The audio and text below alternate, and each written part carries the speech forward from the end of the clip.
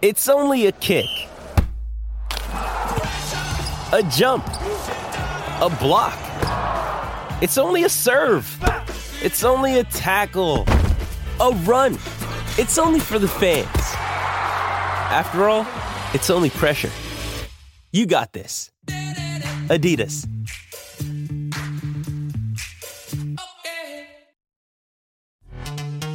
This episode is brought to you by Pepsi Wild Cherry. Pepsi Wild Cherry is bursting with delicious cherry flavor and a sweet, crisp taste that gives you more to go wild for. Getting wild may look different these days, but whether it's opting for a solo Friday binge watch or a big night out, everyone can indulge in their wild side with Pepsi Wild Cherry. Also available in Zero Sugar. So grab a Pepsi Wild Cherry and get wild. When everyone is on the same page, getting things done is easy. Make a bigger impact at work with Grammarly. Grammarly is your secure AI writing partner that enables your team to make their point and move faster. You can even save time by going from spending hours editing drafts to just seconds. Join the 96% of Grammarly users that say it helps them craft more impactful writing. Sign up and download Grammarly for free at Grammarly.com/podcast. That's Grammarly.com/podcast. Easier said, done. Yeah, I had that problem there. It's in! Campbell comes off the bench to be a hero, a superhero. Breakthrough. It's taken a while, but it's been worth the wait for Cardiff City.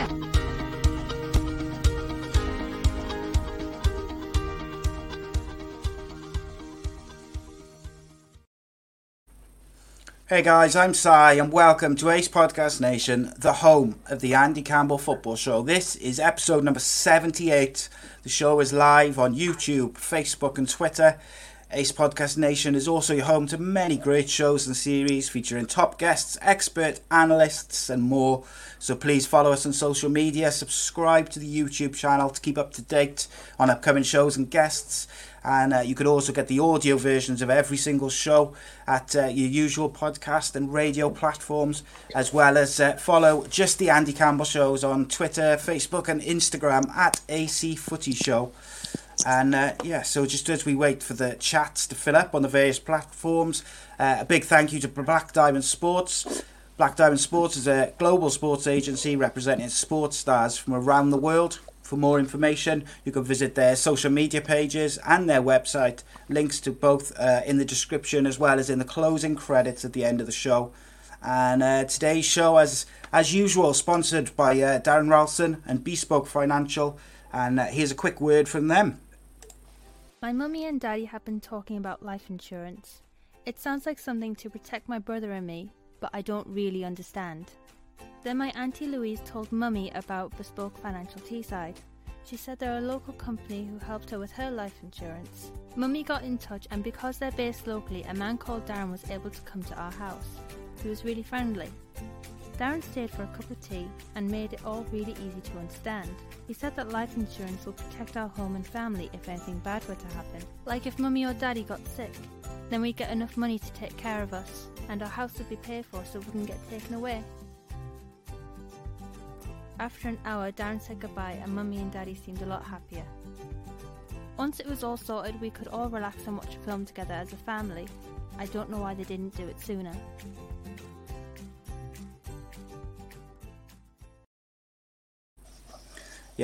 Bespoke Financial specialise in life insurance, critical illness, income protection, mortgages and sports cover. And we thank them for sponsoring the show.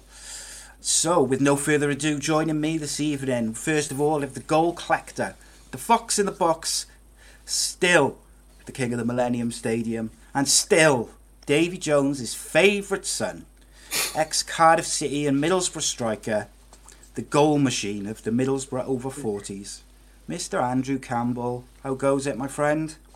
Hello, mate. This is a big one for me because I was fortunate enough to obviously play with our guest, and he helped me in a number of things, both on and off the pitch for me. So this is I'm looking forward to digging deep and reliving some of the things that I watched as a young lad coming up. You know, I'm going to make him feel a little bit old because You know, I remember him back in the day further before I got lucky enough to play with him as a young lad. So I'm looking forward to it. Yeah, me too, mate. I'm looking forward to speaking to one of my heroes growing up. Who's just a legend of the game. So it's going to be good. But tonight's guest started his career at Doncaster Rovers before playing for some top clubs around Europe, including Leeds United, Benfica, Middlesbrough, West Ham, Leicester and more, as well as representing England 3 times. It's the legend that is Mr. Brian Deane. Welcome, Brian. How are you, mate? I'm good, thanks. Guys, that intro's too good for me. Hey, it's not, mate. Don't give yourself some unjust credit, mate. I tell you, unbelievable. Yeah. You've had a great career, and I was fortunate enough to share changing room with you, Bryce. I'd like to say that I do know you pretty well, and I know what gets you ticking and things. But what I'd like to know before obviously we go into some of the huge clubs that you played for, obviously Middlesbrough, just to name one. What got you into football, and what, you know what I mean? Obviously, you got brought up in Yorkshire. You were born in Leeds, and obviously played in the Yorkshire area for huge chunks in your career. So how was Yorkshire a factor in football, and how did you get into football itself?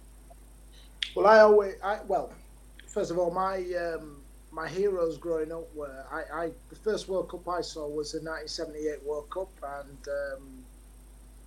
the first one I can remember. And I took a lot of inspiration from the Argentinian team. I remember my first pair of notable football boots were a pair of Puma World Cup Menottis, which were named after the manager, Cesar Menotti. Legends. And what was it? And the other one was a pair of Patrick Keegan tops. And I actually remember, I was talking to somebody the other day about this. I actually used to go to bed with them, and you used to, in them days, the leather was quite hard, so you'd like press soft as possible. My you know, I mean, we're going back to 1978, so, you know, for me, it was very limited what you could actually, in terms of what football you got to watch. So, you know, it was a cup final, it was perhaps a little bit of match of the day.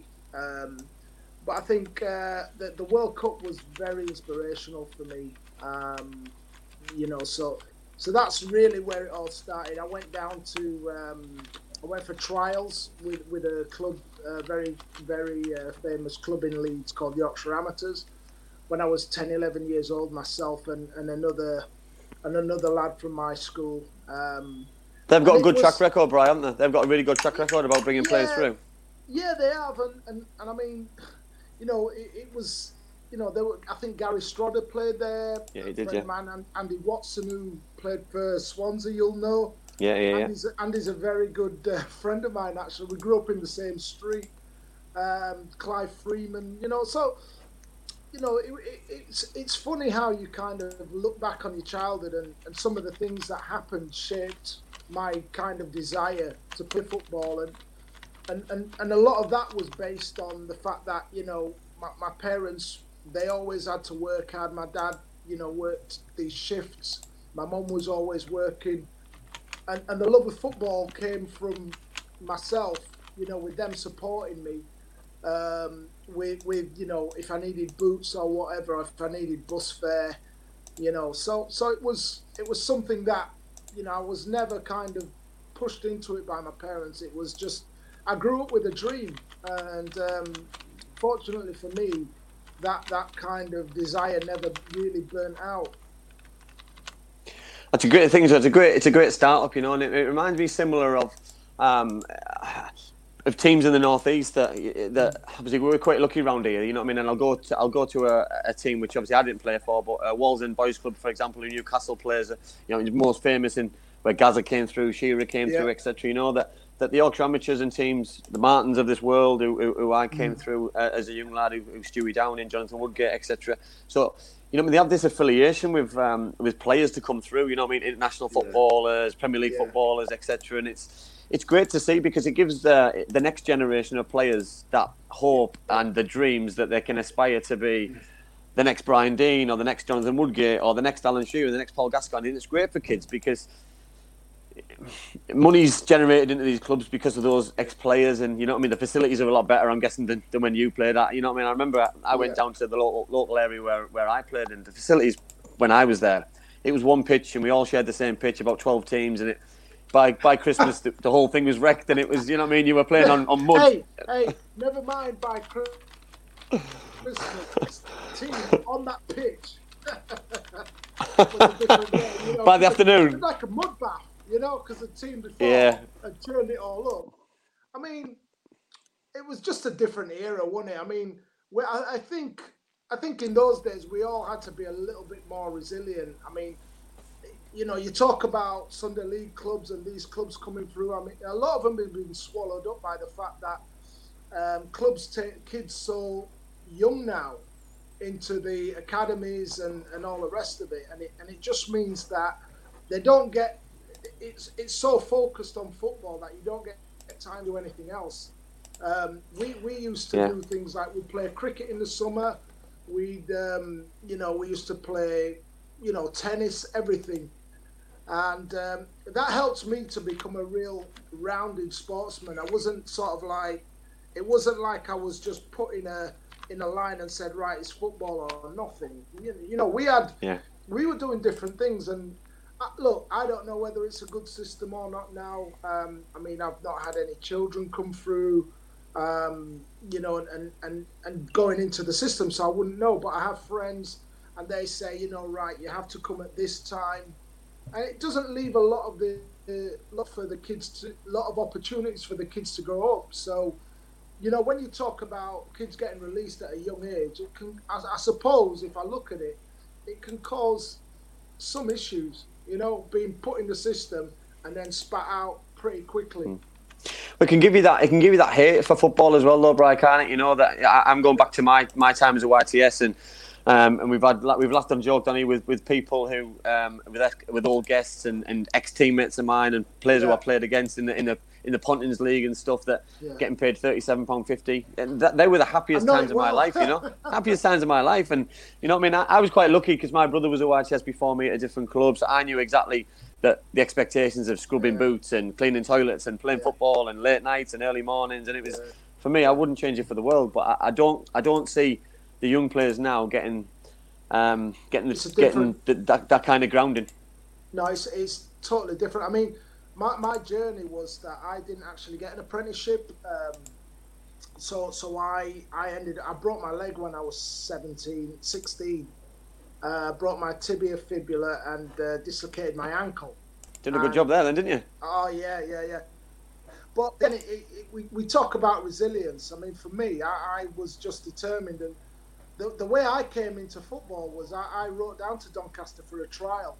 And I was fortunate that the chief scout was a guy called Dave Blake. He was from the northeast, and he'd been he was a chief scout at Leeds United when I'd been there as a kid, and recognised my name, invited me down. But yeah, it's tough. It is tough, no doubt, and it was tough for them. But look, if anybody says to me, the more I think about it now, if anybody says to me, would you like to be playing now? I'd say yes, because as you pointed out, the facilities are amazing now.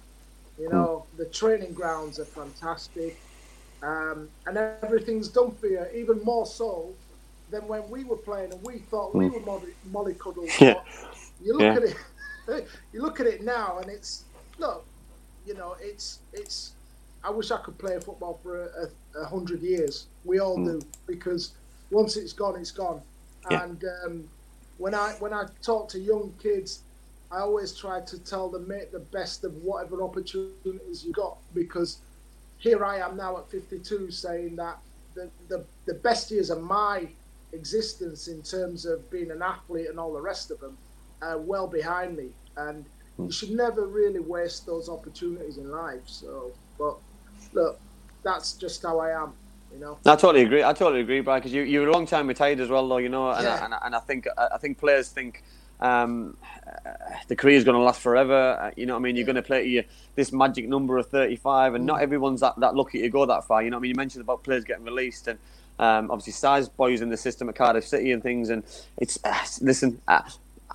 I sometimes, 1 minute, I'd love to be a footballer again. The next minute, I think it would be my worst nightmare because I know what I know. And because I know what I know, it would probably put me off a little bit. But listen, it was the best, I wouldn't even call it a job. It's not a job. It was a hobby which paid. And it was just the best. A very, very lucky person who was, it was very, to live a dream. You said that your words were you fulfilled a dream. And you know what I mean? And that dream was just, it's never ending as well, Lord, because something that I'm going to talk about later on.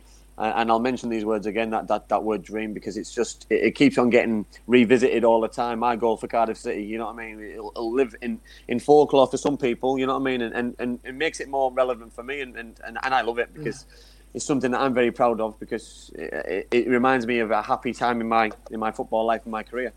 And your life. Yeah, but I totally agree. You know what I mean? Exactly. It's not just about football, it's about life as well. You know what I mean? My kids, well, one of my daughters was born in Cardiff at the time, so it reminds me of everything. So it's quite emotional, really, to think about it. Brad, before we hit some of your clubs, we do this section called Magnificent Seven. So it's 7 quick fire questions at you, so the viewers can get a little bit of an idea about you. A few of the questions can be a little bit interesting. So let's see how you go. Go on.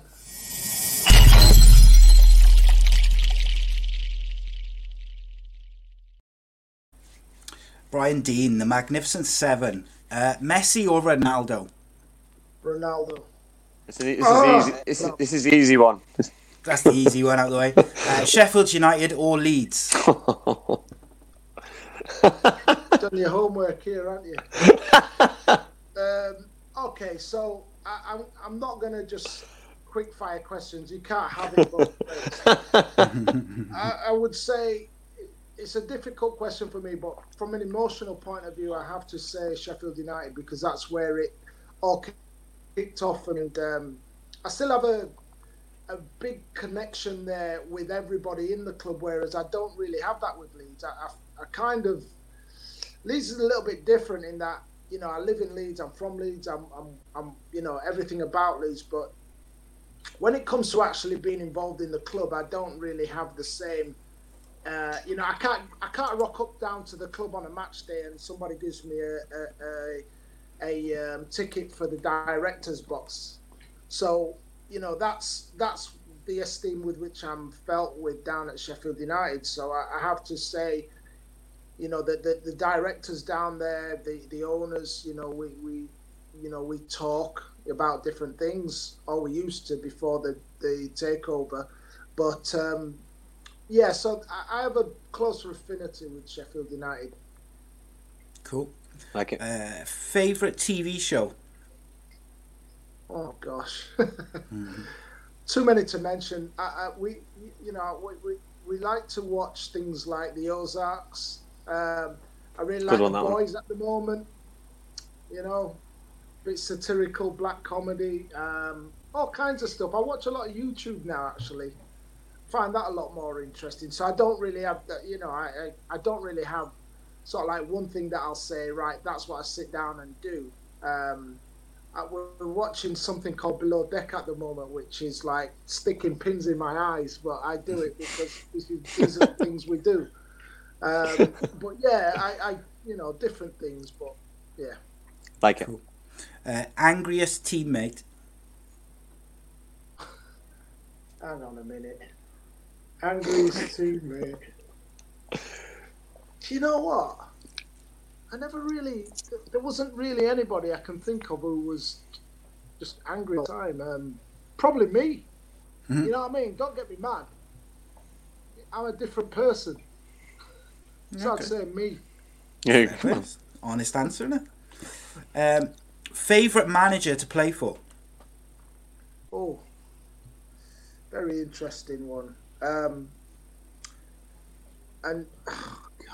in different ways, there's different managers. So there were some people I enjoyed playing for. I enjoyed playing for Dave Bassett for obvious reasons. Graham Souness, even Alan Pardew. I know he's not popular everywhere, but I enjoyed training. You know, I loved Robbo, great guy. So yeah, I can't listen. These questions are fair, man. Wait for the next one.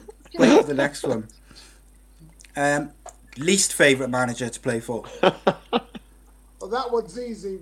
But,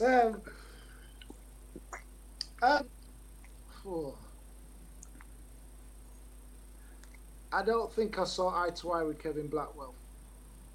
You're not the first person to say that on this show. No, you're not. You're not. I know. And it was only a few weeks ago as well. We had the same. Not even the second person, I don't think, mate. Actually, no, I think you might have just made a hat trick. Yeah.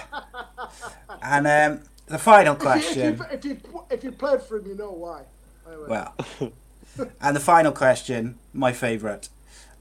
The greatest Englishman who's ever lived. Doesn't have to be football related. Oh, wow. Greatest Englishman who's ever lived.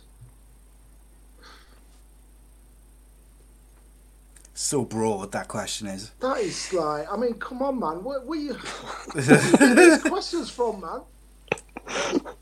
Greatest Englishman that ever lived. I'm going to say, you know what, Sir Tom. You know the guy who's just done 100 lengths? Oh, what a shout. Great shout. Great shout. Do you know what, and we've never got your answer to that because we started doing them after you kind of answered all your quick fire questions. Ask me later and I'll have a think. Go on, yeah, we'll do it at the end. Yeah. So Brian's going to join us for the first hour of the show, I meant to say earlier, and then me and Andy are going to do all the other stuff that we normally do at the start. We're going to do at the end. But Brian, I have got a question. I've got loads of questions, but one of the questions I wanted to ask was, you just mentioned Graham Souness a minute ago. Yeah. And I'm genuinely interested in kind of what he's like, because, how can I put this? He seems very angry, like on Sky a lot, and I do wonder if it's like a character, that he's not a character, but like something that he turns up a little bit for his punditry and stuff. Because it does make him very compelling to watch. But I kind of wondered if he was like that as a manager and to work with, or what he's like, really. Yeah, I think if I'm being honest, I mean, I got on with Graham over in Portugal. I think as a man, I found him, very much like a father figure. And the story I'll tell you behind it is that, We went out one time and he said, look, he had this reputation for being, angry, like you said. When he was at Liverpool, I had somebody who played under him, and he had this reputation. Then he had a triple heart bypass, and he said to me, listen, Brian, it's not worth it. You know what I mean? It's not worth it. I'm honest. I'm going to tell you how it is. I'll always tell you how it is.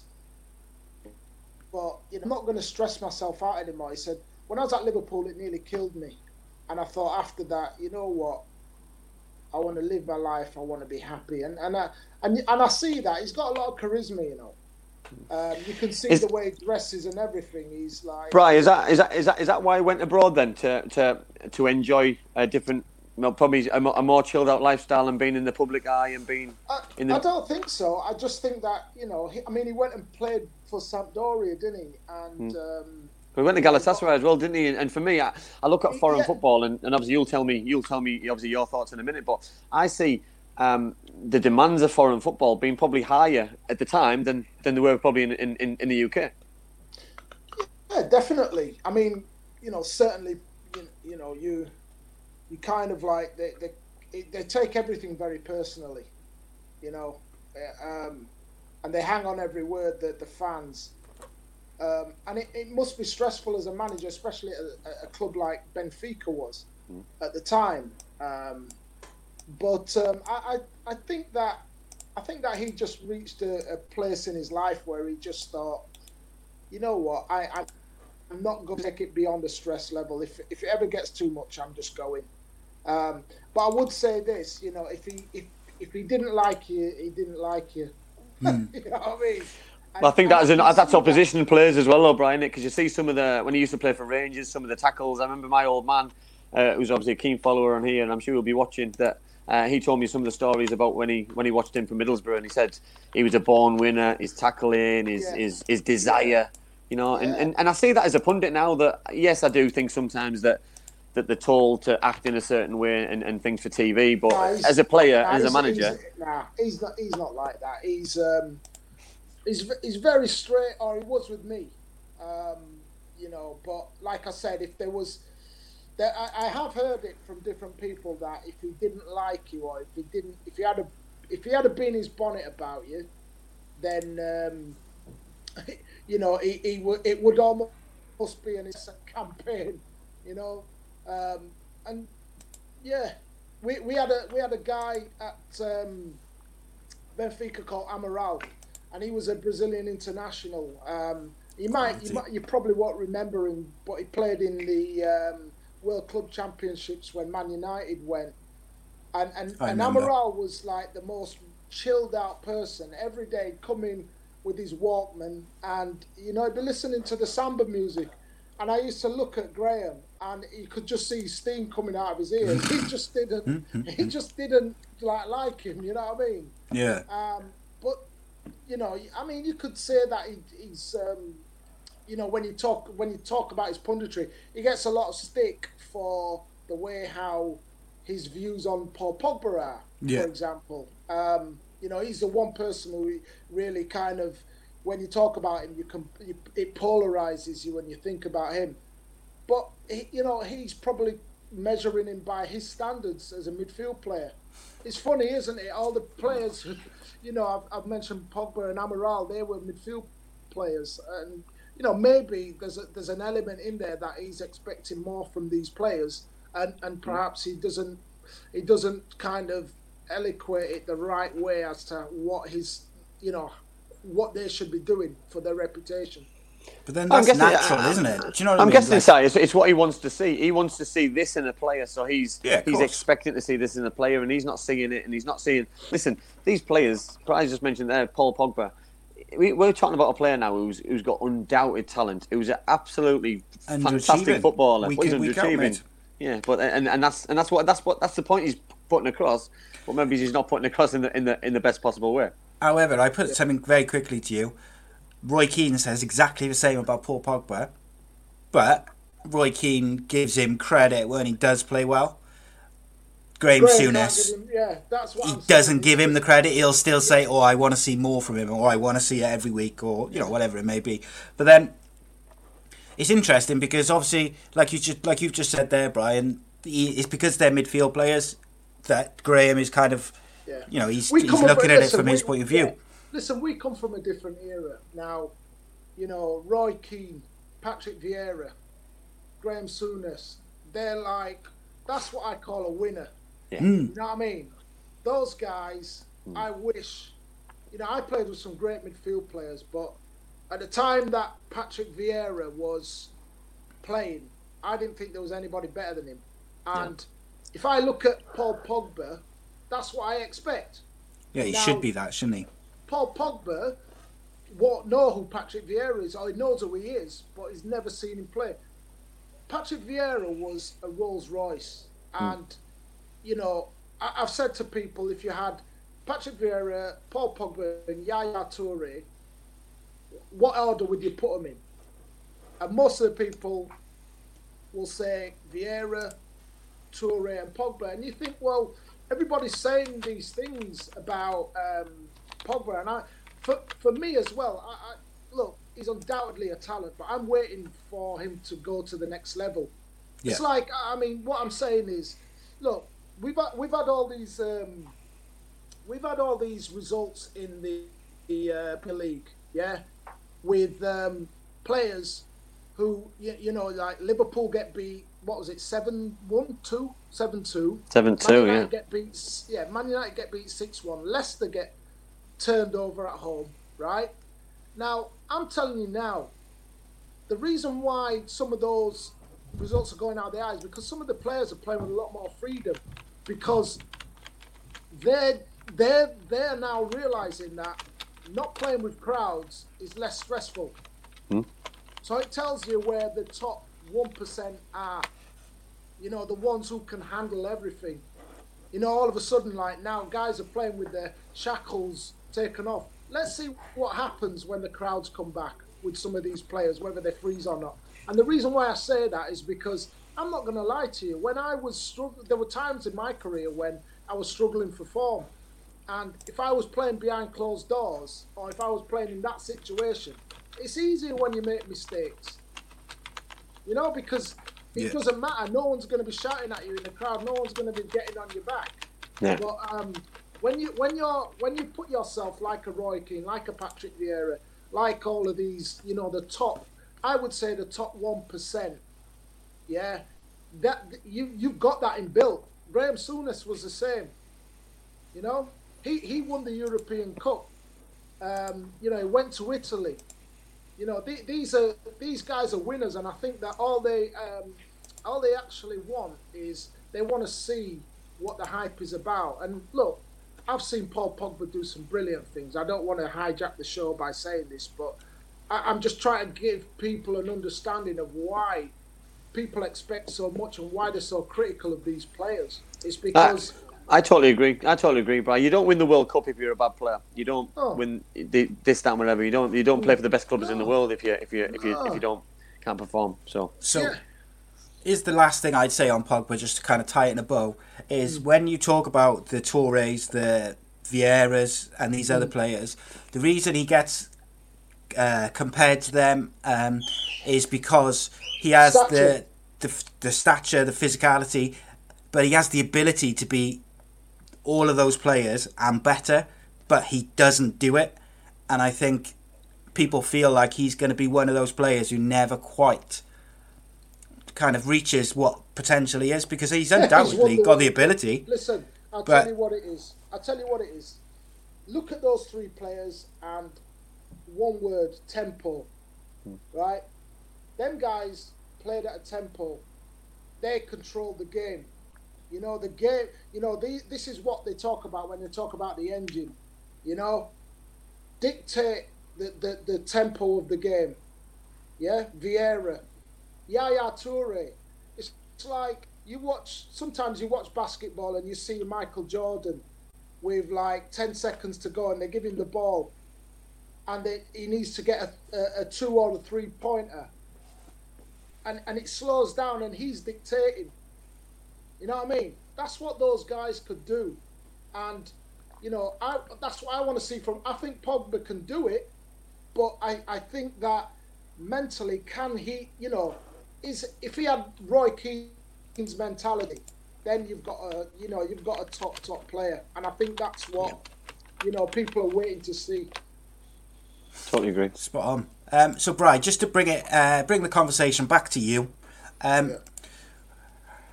we are well into the Premier League era. I think we're like 25, 30 years into the Premier League era. You kicked us off with the first goal of the Premier League era. What does it feel like to be forever etched in history?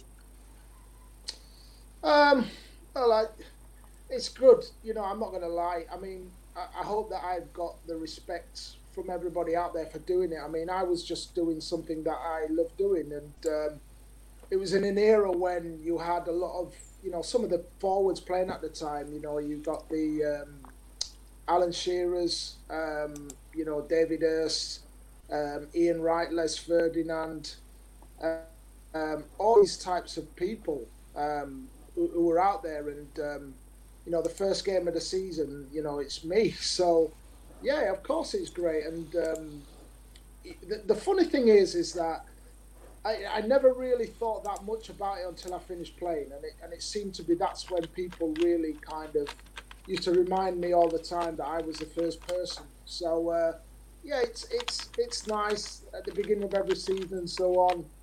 Does it make it even better, Brian, knowing who it was against, who was in goal? You know what I mean? The magnitude of the games, for example, because obviously Man United is the biggest team in the world. Obviously, Peter Schmeichel being a world-class goalkeeper, and obviously his son's still playing now, so there's always a link to the Premier League, and it always seems to come back in a round circle. Yeah, I suppose so. I mean, Man United won the league that year, and if you look at their team, they had some real winners. You know, all over the park. You know, up front, Mark Hughes. You know, Andre Kanchelskis on the wing, Ryan Giggs. Midfield, you had Ince, Keane, Pallister. We all know Pally. Steve Bruce. Steve Bruce, yeah. You know, Dennis Irwin. Peter Schmeichel was the best goalkeeper in the world at that time. But we knew that by playing them on the first day of the season, we had more chance of winning that game because, you look at Liverpool when they played Leeds United, for example. I mean, I know they got tonked yesterday, but the fact is at the beginning of the season, clubs are still kind of finding their feet. So, I mean, if you look at in the context of it, of course, I'd rather it was against Manchester United than, somebody else, maybe a Coventry or somebody like that. It wouldn't have had the same meaning. Right, did you play in, sorry, Anne, did you play in the game where Tony Yeboah scored that famous volley? Were you still at Leeds then? Yeah. Yeah, of course. Were you at Leeds? I thought you were. I'm rubbish with dates, so I wasn't sure if it crossed over. What was that like? It's another historic moment, which is, that's been played over and over again, week in, week out. Listen, you're going to have to be specific because he scored that many goals that were just on a different level. Which one was the best, Bri, out of the two? I'll say the Wimbledon one or the Liverpool one. The Liverpool one, yeah. If it were me, I don't know. I mean, the Liverpool one was with wrong foot.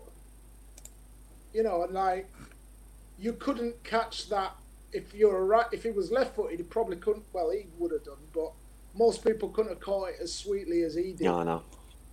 But if you look at what he actually did at Wimbledon as well, he's actually shifted it from off his knee onto the other side, and he's hit a half volley. So technically, both of them were just unbelievable strikes. And was the Liverpool one after the Wimbledon one? Is that right? I'll tell you now. I got the dates. So the Liverpool one was 95, 96. Was that the week? Was that a few weeks after though? The Wimbledon one was a couple of weeks later. Was it? For me, the Liverpool one, it's iconic because it was a live Sky game. Was it Monday night or something? And it was just hits the bar when he did it, and it was just and I think it was the moments in games. It was just brilliant. Yeah. I mean, he scored a goal against West Ham, which, if they didn't have nets on it, that'd still be travelling now. and one of the other famous goal, the other goal that he scored, which I've never done this before, but when we played Newcastle away and we hit them on the counter attack, and remember Pavel Srnicek came out, God rest his soul, and it went round Pavel, and he ran the ball in like that with his arms up in the air, and I was laughing my head off because it was just so funny. It was like doing a little jig before he put the ball in because nobody could catch him, So there were so many iconic goals with Tony, and it was a joy to play with, Yeah. Well, that was going to be one of my questions, Brian. At the time, then when obviously the success that you had at Leeds and the players what were coming through, was he the best striker that you played with at Leeds? And obviously with him then bringing players in of that kind of calibre, was it a worrying time for you that you were going to play less football if they were bringing in players like that as well? No, not really. I mean, we changed our formation and played we were playing 4-4-2, and then when Tony came, we played a 4-3-3. What happened was I went and played on the left of a three, which was fine by me because I used to. Before I came to Borough, I was pretty quick, Just so you know. So where I got it from. Yeah. So I'd play on the left of a three, and it worked really well for us because we had like myself, Tony, Rod Wallace, sometimes Noel Whelan, and then we'd play in the midfield. We had Gary McAllister, Gary Speed, Carlton Palmer, and there was just so much energy and tempo in that side that it didn't. I felt that I was always going to play because I was. I knew what I brought to the team, so I wasn't. Yeah, I had a few kind of issues with the manager at times, and one time was when we had the cup final, and the week before we played against Everton on the box, And we played a weakened team, and I played in the game, and I remember the manager coming up to me and saying, "Oh, listen, you should be the first name on the team sheet. We got a cup final next week. I haven't decided what the team is yet, but I need a good performance from you, and that will help to make my mind up." And we played against Everton. I think we drew 2-2, and I scored both the goals and got man of the match. And I didn't play the next game, the cup final, which we lost 3-0. And I knew, strange things happen in football. And I've got a good friend, Tommy Johnson, who played in the game, and he says, Brian, in his Geordie accent, it says, we couldn't believe when you weren't playing, man. Like, is that Gingerhead, Tommy? Yeah. Good player. Good player. And it was really frustrating for me, that, because I knew as soon as I came back in the changing rooms, I knew I wasn't going to be playing, and I knew that he'd already made his mind up. And it's those kind of things are difficult to stomach as a player. But look, it is what it is.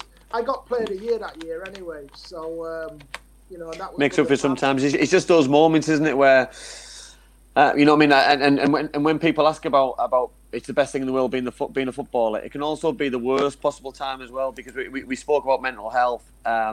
Obviously in previous shows as well, and I'm not saying you're mentally unstable because you're not playing, but it affects your mood, it affects the way that you think, it affects you in loads of different ways, and you know what I mean, and as well, being a footballer, if you haven't got a game for another week or two, or international break or something, it can fester on, and it can be a nightmare. I'll tell you a funny story about that game at Wembley. So we, like I said, we knew what was going on, and in them days you only can't have, I think it was 2 or 3 subs. So anyway, Rod Wallace and Phil Masinga, they were totally bombed and in the stand, and they knew that I was absolutely peed off, because I thought I should have been playing, and Rod actually, again, Rod should have been, there or thereabouts.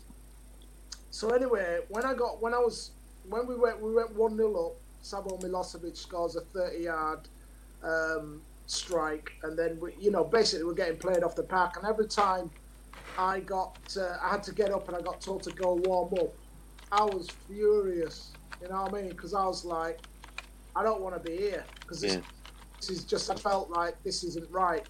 But I'd look up in the stand and I'd see Rod and Phil, and they were pissed. So they were like laughing their heads off at me, and you look back at things like that, and I'm glad that happened, because it makes you realise that nothing in life is really that serious. I've got that memory to look back on, and it's made the whole event quite a happy, not a happy time, because we got beat 3-0, and I hate losing, but it made it bearable, the fact that I can look back and I can see Rod. Rod was like, he was lean before the game, you know what I mean? He was like, him and they were steaming. And it was just, that's football. You couldn't get away with it now, but it was football back then, I tell you. Yeah. Which is a good part of it. Brian, you mentioned somebody earlier on. I'd like to touch on him if you don't mind, and that's Gary Speed. And there's been a few people talking about Gary recently, and all good, by the way, because Gary, obviously, I met Gary when his time when he was with Wales and things, and when I was in Cardiff. So obviously they used Cardiff's Ninian Park as a training base when I was in, and I was fortunate enough to meet him and get chatting to him a couple of times, and we're just a genuinely lovely guy, and just obviously a teammate of yours. So how did what the events affect you personally, and what was you like as a footballer and as a man, more importantly? So if I say a little bit about Gary, Gary was, genuinely, he was a brilliant guy, and we used to go out clubbing and drinking, and very, very attractive, handsome guy. He was the kind of guy that, he'd get all the attention. You know what I mean? Because he was a great footballer. But everybody just loved him. And Gary's the kind of person who, you know, if he went into a shop and tried on a suit, it'd fit him perfectly. You know what I mean? And I had to get my... Makes you sick, doesn't it? Makes you sick, doesn't it? Yeah, he's like, you know, he could walk into like Hugo Boss or any of those, try on a suit and it wouldn't need altering or anything. Whereas I was like, you know, 37 inside leg, you know, and like, you know, so like if I get the jacket to fit, I'm going to be 7 foot tall and all the rest of it. But he was just, it was funny. He was, everything about Gary was, as you see it, there's no, you know, it was no bull behind the scenes or anything. It was funny. We had some great times at the end of the season in Marbella. You know, like the team bonding at the end of the season, and on the pitch as well. You know, it was a little bit unique at that time because he was so good in the air. He was technically very good. I mean, you saw up in the northeast at Newcastle, he was phenomenal. Yeah, he was excellent. Yeah, he went to Everton and did well. At Leeds, he was brilliant. So it was really sad. I think it hit a lot of us because we don't know what caused Gary to take his life, but when you finish playing football, it leaves a real gap in your life. And you know, I managed for 2 years, and you get a similar kind of rush, but you can't beat playing. And you know, we have different challenges when we finish playing football. And one of the things that I'm very aware of now, one of the things that myself and our business model that I'm involved in is about plugging the gaps that we never had when we were playing. You know, in terms of making the transition from sport into business, for example, and when do you start preparing? How do you look after your money? You know, are you making sure that you're accountable for everything? These are the duties of the likes of us to pass down to the next generation and say, listen, you need to be accountable. Do not rely on anybody else to look after what you're doing, because at the end of the day, like me or like anybody else, the older you get, the less the phone rings. You know what I mean? Yeah, no, I totally agree. Totally agree. But then it's like you said earlier, brother, wasn't it? You know, that you're a long time retired, and you just mentioned there, you know what I mean? And I've been quite critical on here about the PFA because you know that when I left, when I packed in football, I was probably 6 months, 9 months to a year lost. You know what I mean? Some really crazy stuff was happening in my life, and I'll be honest, it wasn't looking I wasn't in a good place, and I wasn't looking in the right avenues, and then all of a sudden, by an accident, I ended up being involved with some of the guys there, and you know what I mean. But I've elapsed all that time, and some people weren't as lucky as I was that that played as long as I had, and some people weren't as lucky that they had a loving family like I had at the time, and you know what I mean. And listen, we've lost a good friend of this show this year for somebody who took his own life, and you know what I mean. And because people look from the outside in and think that everything's rosy. Yeah, Chris Barker. Yeah, he played for Cardiff with me, and he was one of the coaches at Forest Green. So from the outsider looking in, he everyone thought he was happy. He was content. He'd had a great career. He was straight into coaching. And when you listen, let me say this, right, and people out there won't realise this, but when you finish playing, or when you are an ex-player, the problem you have is that when you leave your house, you put that smile on, you put that veneer on for everybody to look at, and you're out there, and everybody thinks everything's fine, and then you come back home, and it's it's a dark place sometimes, and that's because I feel that there needs to be more accountability from you've got kids now 20 years old earning more money than players in their prime playing for England back in our day. Yeah, Don't totally know agree. the value of money. Don't know everything's done for people, and it's a duty not just to keep pressing them forward with all of it. You have to make them understand what the value of X, Y, or Z is. Your duty to the community. All of these things, they're all being lost. We're not making rounded human beings in football. We're not making rounded members of society, because we're putting people in bubbles, and then when they chuck them out at 35, there's no foundation. Totally agree. But this is what we have to, people have to address it. And like you say, look, I'm not going to come on here right now because we all know.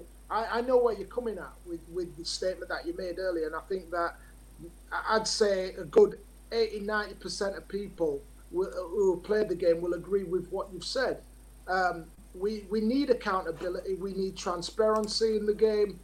All these things. Football is a big enough community to be able to look after itself. But are we doing it, or are we just ticking boxes and making the token gestures where we talk about the funding and all these things that we should be going out there into clubs and looking after players and making sure that they're rounded people who can fit into society.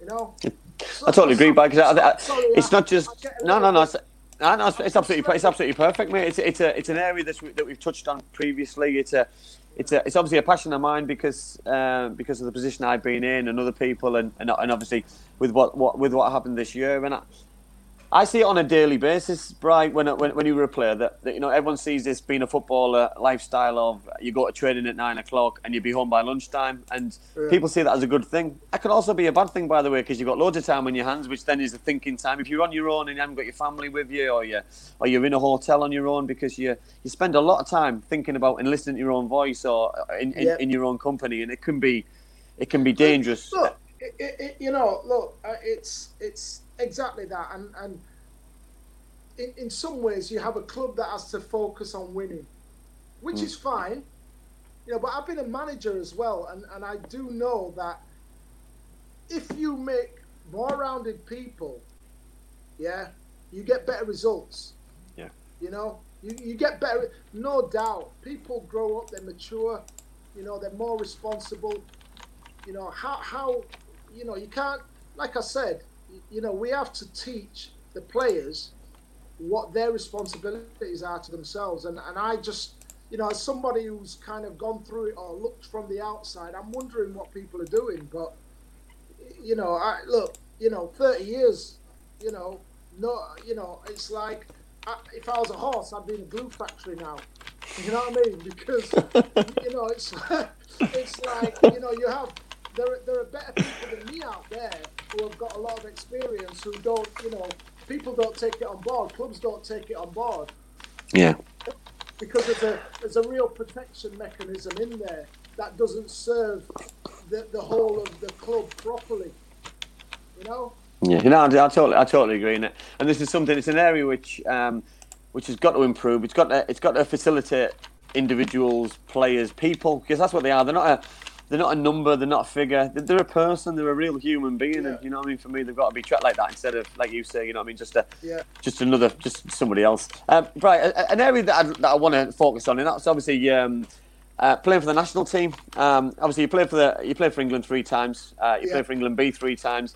Were you disappointed that you didn't play more games for the national team, or think you deserved to play? Because in one breath, you mentioned some of the strikers that the Premier League had at the time, and they were different class. But you know what I mean, that your own reputation speaks for itself as well, and your own record speaks for itself as well. So did you deserve more opportunities at that level? That's a difficult one, because I think I'll answer it if you want.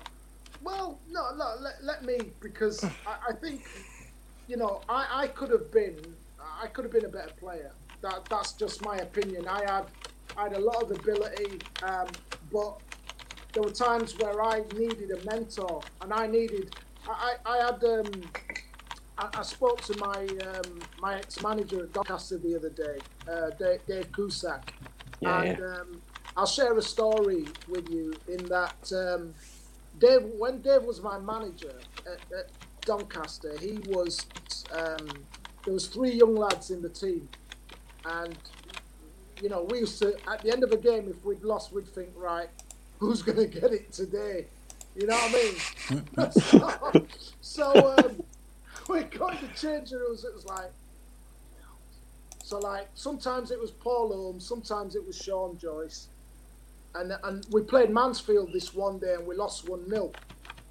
Came in at full time and he absolutely tore into me, and I've done all right. You know what I mean? And I thought, afterwards, I was nearly in tears, and I thought, no, I need to go see him because it don't look as though I'm good enough to be a professional footballer. And so I went to him. I said, listen, I said, boss, I said, I don't know what you want from me. I'm not sure if I'm what you need.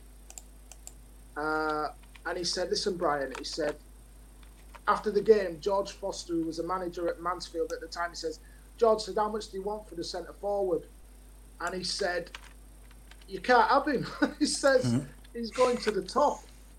And I was a bit like miffed. I said, well, why are you treating me like this? And he said, Brian, I'm preparing you for what's to come. You're going to need to be tough, because there's a lot of things going on now. That was in 1986, 1987. And he's like, Brian, you're going to have to prepare yourself to, you're going to have to be resilient and tough out there. So I kind of got it after that. You know what I mean? I kind of thought, okay, well, and he basically said, look, Brian, I'm preparing you for the future. And, Dave, when he got the sack, we kept in touch. He actually helped me to, he made some phone calls for me because I turned my contract down at Doncaster. They offered me a really poor contract. And I said, I had to, in them days, you had to reject it by a letter. So I rejected it by letter, and I spoke to Dave, and I said, Dave, I said,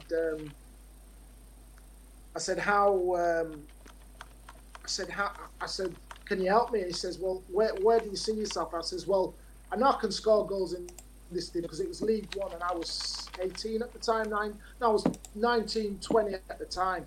I scored 10 goals. We only scored 40 goals that season. So he made some phone calls for me. So I spoke to John Rudge, who was at Port Vale. They'd just been relegated, and Sheffield United, Dave Bassett. And spoke to Dave, and Dave said, right, come in and, for talks.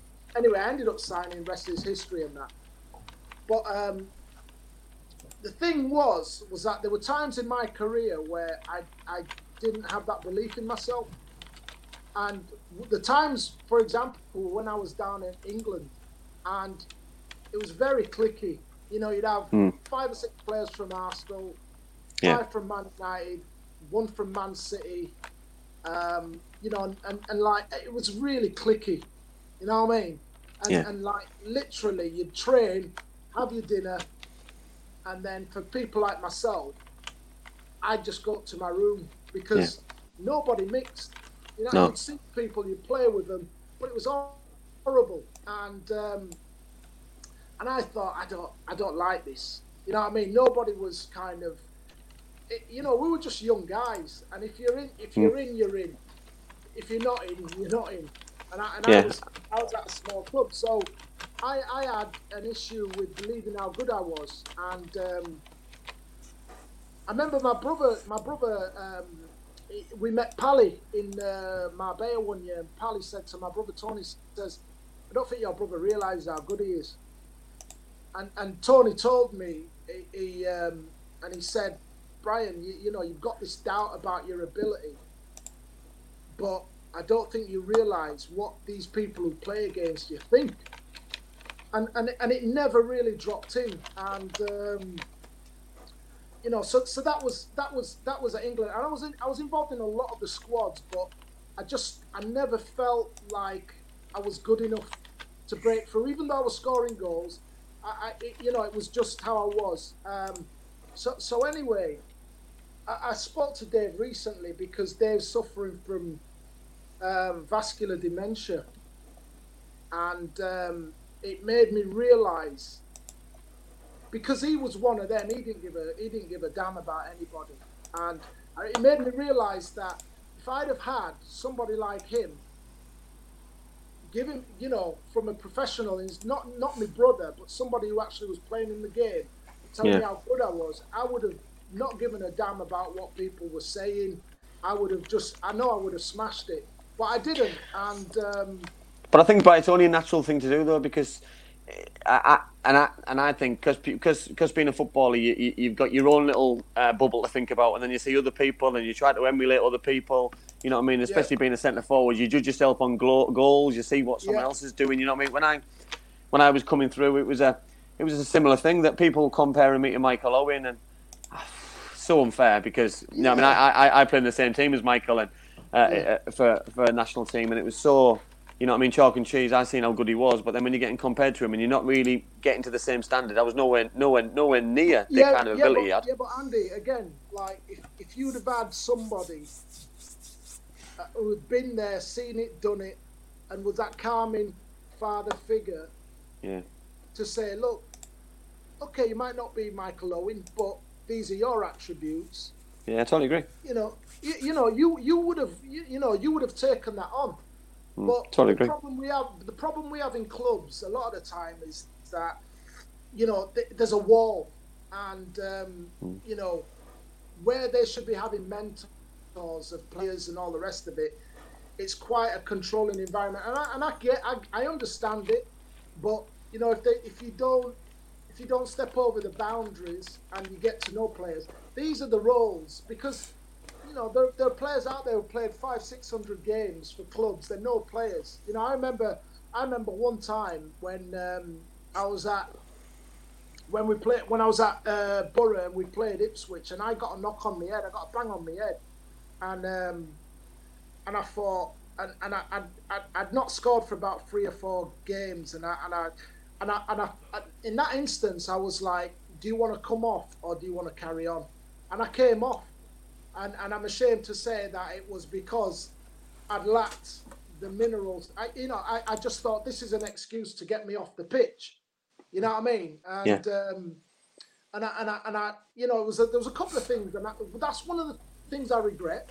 But I realised now, because I went into management, that you can't. The managers, you can't hide. If you played the game, you know when somebody is playing at it and when they're not, and I cringe, because to play under Brian Robson, and I did get a bang on my head. Could I have played on? Probably could have done. It might have been dangerous for me to play on, but when you've played the game, you've had every single emotion in the game, and unfortunately we don't have enough support mechanisms around players at clubs with these kind of experiences in mentoring and all the rest of them to help with players. But look, football's looked on as a financial model. It's not looked on as a real kind of pillar of the community as it should be, really. Yeah, I totally agree. Totally agree. Okay, Bright. Just to quickly finish you off, I'm going to pick 2 questions from the live chat because I know you've got to go. So we'll go with Leslie Coates says, what's your favourite teammate at Middlesbrough? Or who was your favourite teammate at Middlesbrough? Don't say Campbell. No, Deane Gordon. Cracking. We used to, me and him like thick as thieves, them two. Thick as thieves. Yeah, we were. You know what? I'll tell you a funny story. So when I went to West Ham, have you ever come across Kevin Orlock? Yeah. Oh, it's so funny, isn't he? Yeah, top man. He's a top fellow as well. Yeah. So me and him, we used to get on like a house on fire. He's one of the funniest guys I've ever met. But he used to call me a stretched Deane Gordon. So me and Dino used to have fun. I mean, we're supposed to be playing golf tomorrow, and I've not seen him for a while. But you know, we just, you know, we got on. We used to like the same things, cars, and you know, my gear was always better than his. You know, I don't think you've seen his gear, but you know, it's funny because when we have a joke, it's like we talk about our cars. So I'm a little bit larger than he is, but he always says, "Dino, I seen a 2012 BMW with walnut on the steering wheel. I think that'd be perfect for you." You know what I mean? That's his session. Don't remember, Brian, when we get Dino on the show, because he's on the list, when we get him on the show, we'll have to ask him the same question that you just said about having his gear. Yeah, and I'm always telling him about his, because he likes, look, I like sports cars, he likes sports cars, but he seems to think I'm an old man when it comes to this. And I'm always telling him about the fact that he likes to have his cars lowered, like he wants to be on the front cover of Max Power. So you know, so we have some good banter. You know. Like it. Great stuff, Brian. I appreciate your time so much. Yeah, it's been really absolutely fascinating listening to you, and I really appreciate your time. Thank you for joining us. I'll tell you what. I've got 10 minutes left if you want. Oh, come on then. We'll get some more questions from the thing. There's loads of questions in the live chat. Get some more questions. So, Stuart Campbell, a certain Mr. Campbell's father, says, which manager or coach did you learn the most from? His questions are getting better, by the way. His questions were awful about 70 shows ago. His questions are getting better. Just hope it's not like your banter on a night out. I wasn't sober enough, mate, I tell you. So it's different for different reasons. I mean, I learned a lot when I was coming to the end of my career from Alan Pardew. And the reason why that was because I was an old pro going at West Ham. And the way how he managed me, I didn't realise until I actually went into management how hard it is to manage players, and especially older players, you know. And if it wasn't for Alan Pardew, I probably wouldn't have thought about going into management, because he was the only manager that I had that actually encouraged me to go into management. He says, "Listen, Brian, intelligent guy, I think you'd be a good manager." And at the time, he was releasing me. Yeah. So I was like,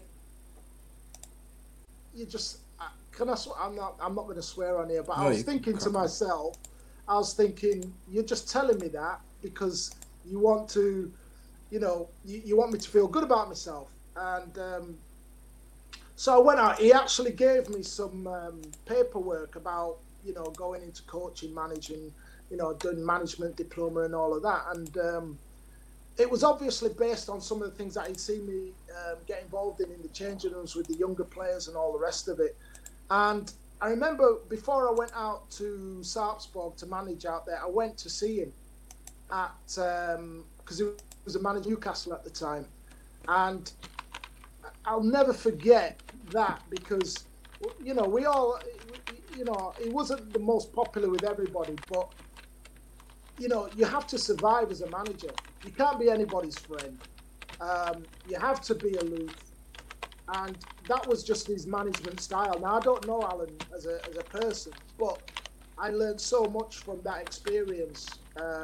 You know, about how his teamwork was.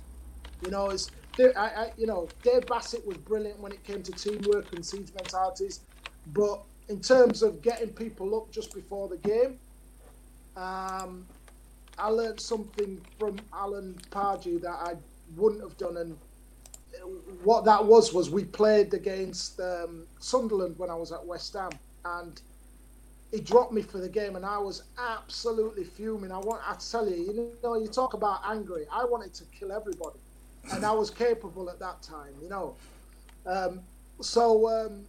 We were losing 2-0 at half time, and Jermaine Defoe's playing up front with Marlon, and you know. But when you get when you get to that era in your life, you want to play every minute of every game, and you know, we were 2-0 down at half time, and he put me on at half time, and we won the game 3-2. And basically, I went on and I just caused chaos for 45 minutes.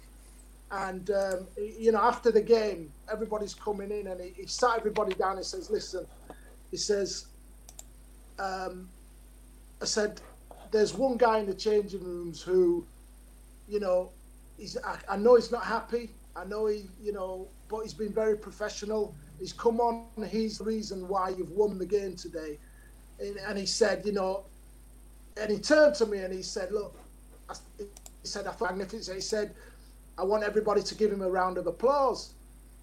So all the players started clapping me, and it was one of them strange moments in my career where I wanted to kill somebody, but at the same time I was overcome with emotion, and it was just a perfect moment that made me realise that I had the respect, but I couldn't. It kind of killed me with kindness, if you get what I mean. But it was perfect management. But you said earlier, Bri, you said that he wasn't everyone's cup of tea. But do you think he doesn't get the respect and the praise that he deserves at certain clubs? Because you mentioned West Ham, and obviously we got a lot of West Ham followers, by the way, who watch this show, and obviously they haven't been inundated over the last probably decade with managers who they've loved. So sometimes you don't don't wish for something that you want rid of. Sometimes that I don't think he probably did get the credit he deserved, because he had a relatively good bit of success at West Ham. Listen, I'll tell you now, like the football we played down there was fantastic. He was building the kind of players he recruited, and this I've got a beef about recruitment in clubs, because sometimes recruitment departments work. Because I'll give you an example. So you look at a team like Manchester United, and they buy Romelu Lukaku, right? You look at how Romelu Lukaku has been successful as a player. He plays on the shoulder. He plays, he gets on in a race, and that's where he's dangerous. Look up when he's running the length of the pitch, setting up goals and everything. You buy him at Manchester United and you play him with his back to goal. Yeah. Now, I know as a centre forward and as a coach, the only way he's going to be,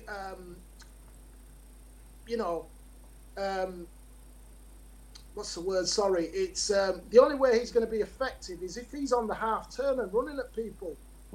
Totally agree. 100%. And you've got to buy play. If you invest £70 million on a centre forward, what are you doing with the rest? What squad are you putting together to make him into £100 million player?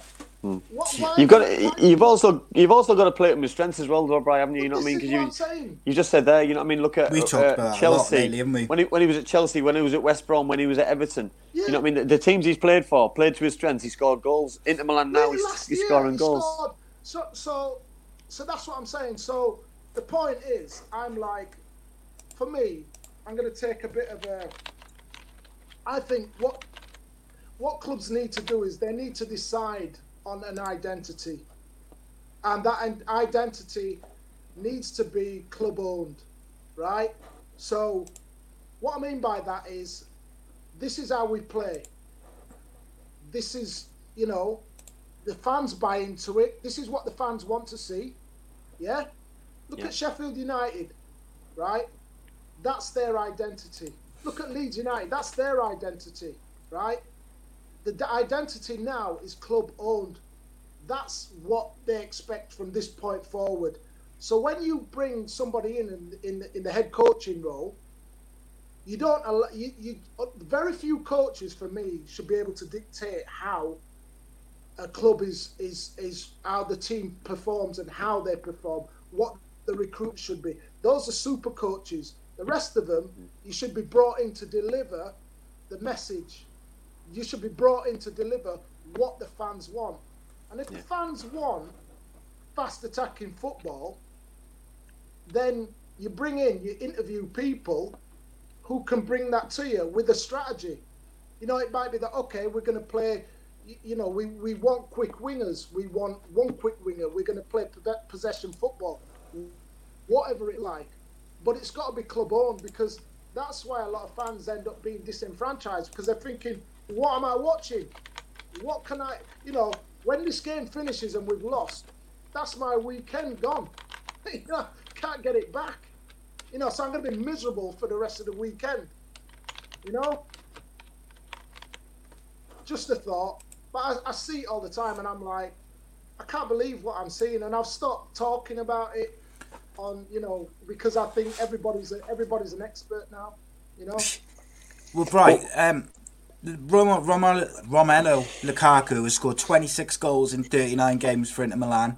He scored 53 and 110 for Everton, and he still scored 28 and 66 for United. The man will score goals, but the difference between what Everton and Inter Milan are doing and what Man United did with him is they're playing to his strengths, in that they're putting the ball in the areas where he's going to do the most damage. And when you do that, he's almost unplayable.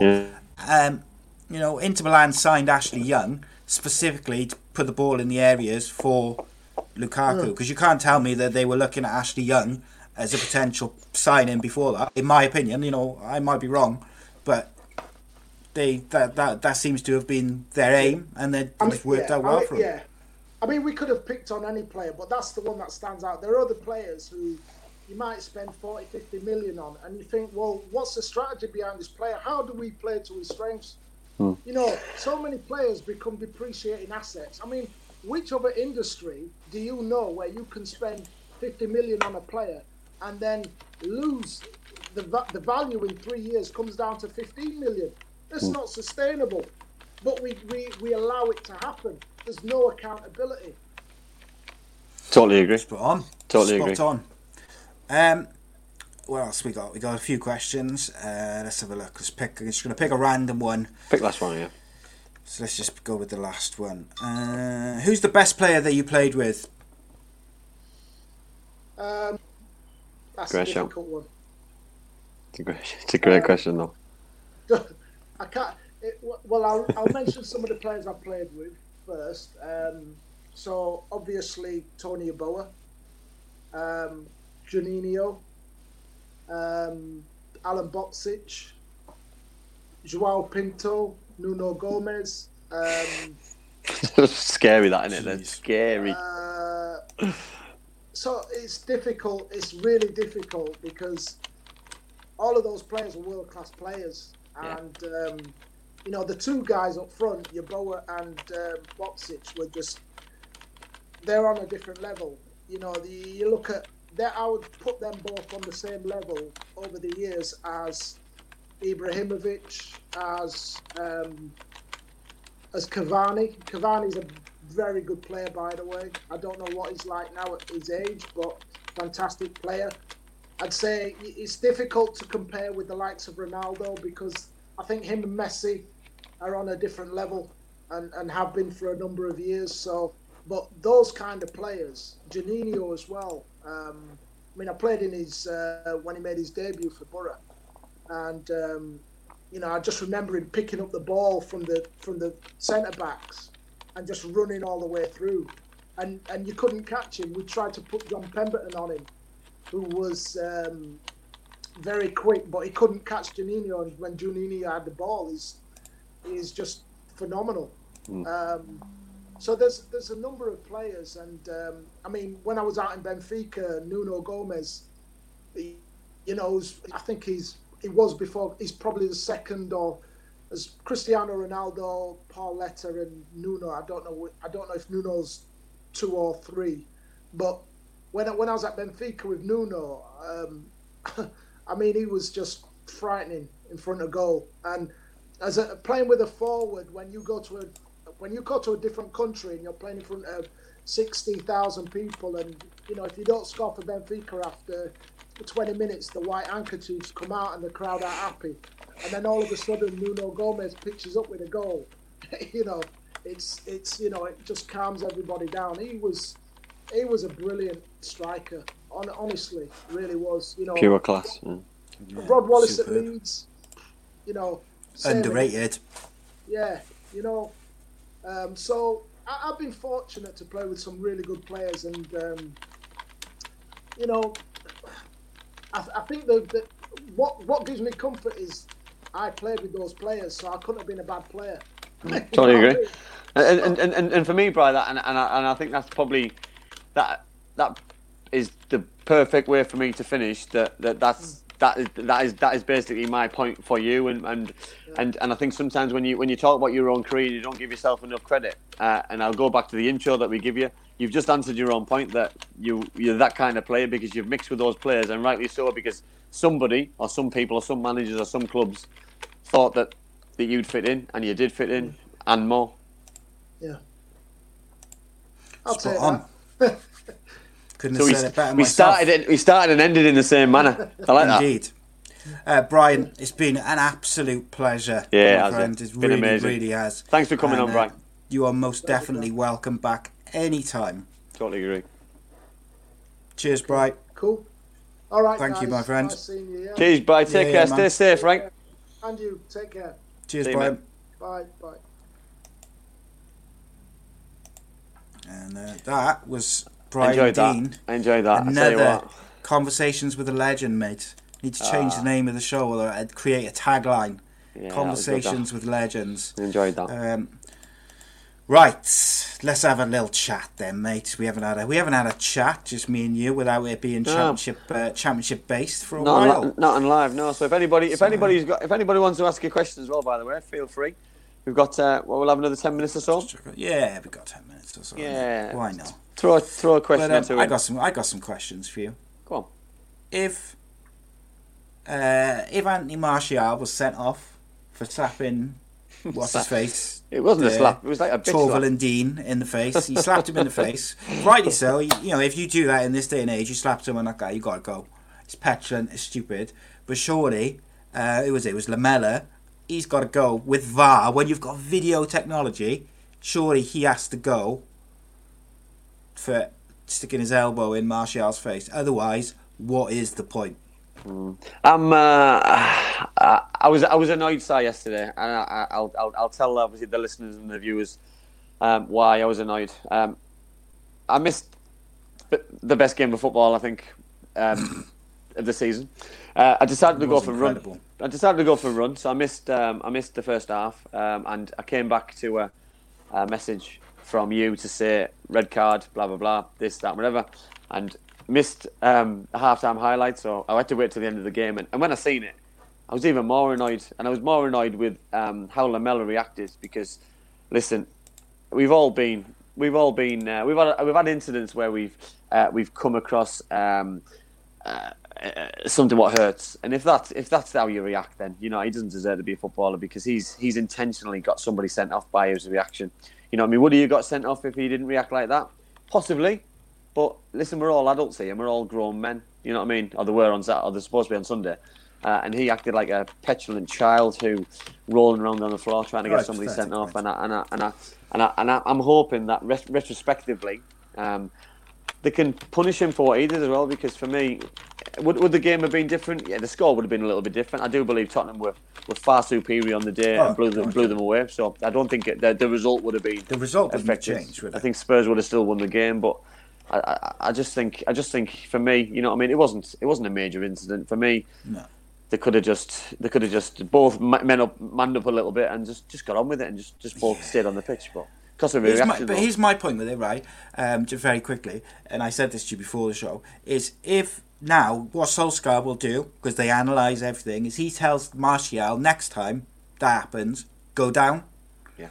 And then that's where we end up with players diving all the time and falling down and doing that sort of thing. Yeah. Because when they don't go down, VAR or the referees, they don't pick it up, they don't penalise the things.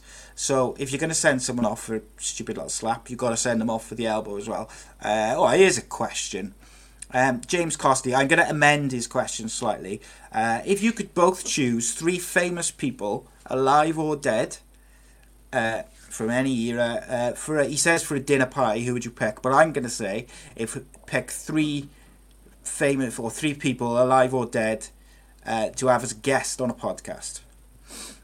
So I'll let you go first, mate. Michael Jackson. I'm a huge Michael Jackson fan. Fascinating one. Absolutely loved him. Yeah, I just loved just just to pick his brains and just listen to his songs and just to sit and have a chat with him. You know, I'm quite a bit of a geek when it comes to old music, because my mum and dad brought me up on quite old school music. So I'll have another musician as well, and I'll go Lionel Richie, just because I just love his music. I just think he's iconic. He's a hero. Hello. Yeah, and I've got to throw a football hero in as well. So I'm gonna go Gary Lineker, because I looked up to Gary Lineker when just basically FA Cup finals, like Bryce said, World Cup finals, just how iconic he was, and then obviously to still be able to see him every week, every day, watching sports programs and stuff is brilliant, because it keeps your memories alive from when you were a childhood, and just keeps things relevant and alive for me, which is refreshing. Yeah, so I'm finding it very difficult to separate my three. So from a musical point of view, I would like to either Liam Gallagher or Jim Morrison. Then I would go football-wise, I'd like Sir Alex or Brian Clough. And then my third one would be a round table of Rodri and Ryan Giggs. No, I wouldn't. But I'd probably like to get Gaza on. He'd be a good one. Or yeah, actually, no, I take it all back. I'd like to have Ricky Gervais, or Frankie Boyle. I find it difficult to separate them. Frankie Boyle would be an interesting one. 25 people. Yeah, I can't choose. It's a good question though. With a bit more thought, I'm sure I could have come up with some better. But what else we got? Your dad asks us, why are there so many strange results in the Premier League? So in my opinion, it's because there's no fans, and just the situation generally is making it harder for players to treat it as, like you've mentioned the Pontins League when you've talked about it. I do believe that that's an issue, that players are finding it hard to get up for it or to concentrate or focus. What do you think? I think players aren't scared to make a mistake, and I think that's a similar point what you just made, really. But I think players are playing with no fear, but I mean fear in a bad way. That if they made a mistake, I don't think they'll make the same mistake again, because supporters are there giving them grief, or wanting them not to make the same mistake again. Where and I'll use him as an example from yesterday, Joe Gomez. I thought Joe Gomez yesterday was just out of this world, as in I've never seen a performance like it for a long time. And we're on about an England international defender here who's the next big thing, and if he plays like that again, then he shouldn't be anywhere near the Liverpool side. He certainly shouldn't be anywhere near the England squad. Spot on, mate. Like, I know people like to slate like Harry Maguire, and rightly so to a certain degree. But last year he was pretty good for United. He just looked like he needed a partner so that he could play on his preferred side, and he was certainly very good for England. All of a sudden now, he looks like, if I was the Manchester United manager now, and I had the choice to pick that team, number one, I'd play three at the back with Luke Shaw in there, but I'd have Eric Bailly and Lindelof with Shaw, or one of the youngsters. Harry Maguire would be the one I would drop, because he has been absolute rubbish, and I don't know whether it's something to do with what's happened in the summer and his confidence is just gone, where he's made a few mistakes. But he just looks generally dreadful, and I hope not having that at all.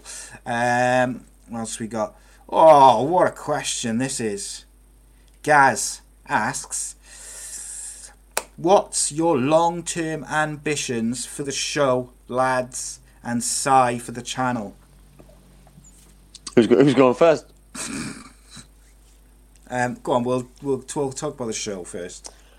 Listen. First and foremost, I would like to thank every single person who's watching right now, because if it wasn't for you guys, this would not be where it currently is.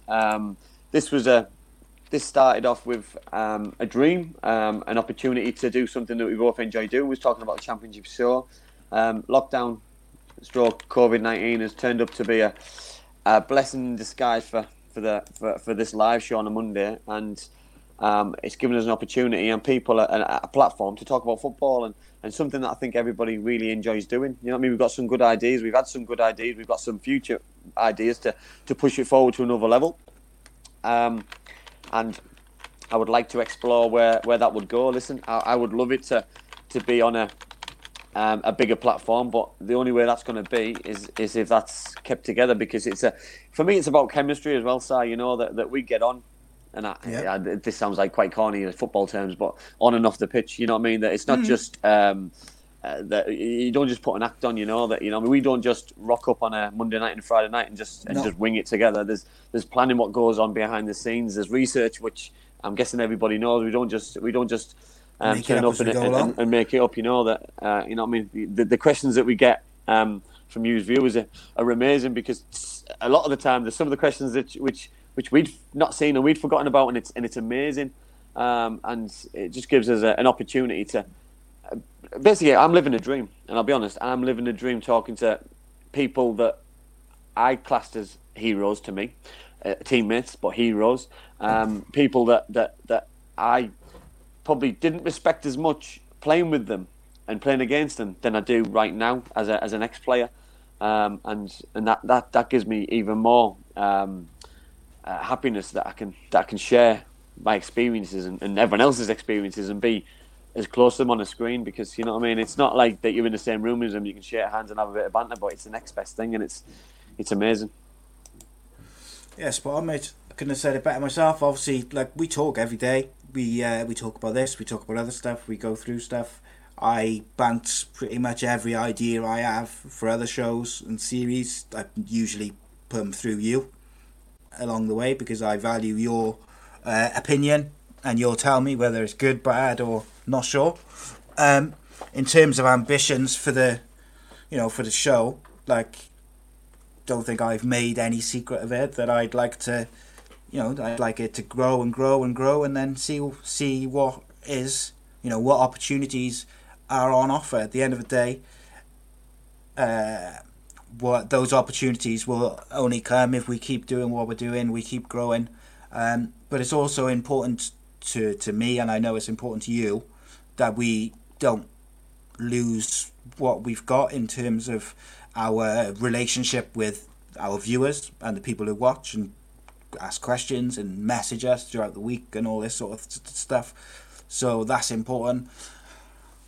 Whether that would take us to radio or TV, whatever it may be. Or I'm also very happy to do this week in, week out, and just keep speaking to, legends of the game, interesting people.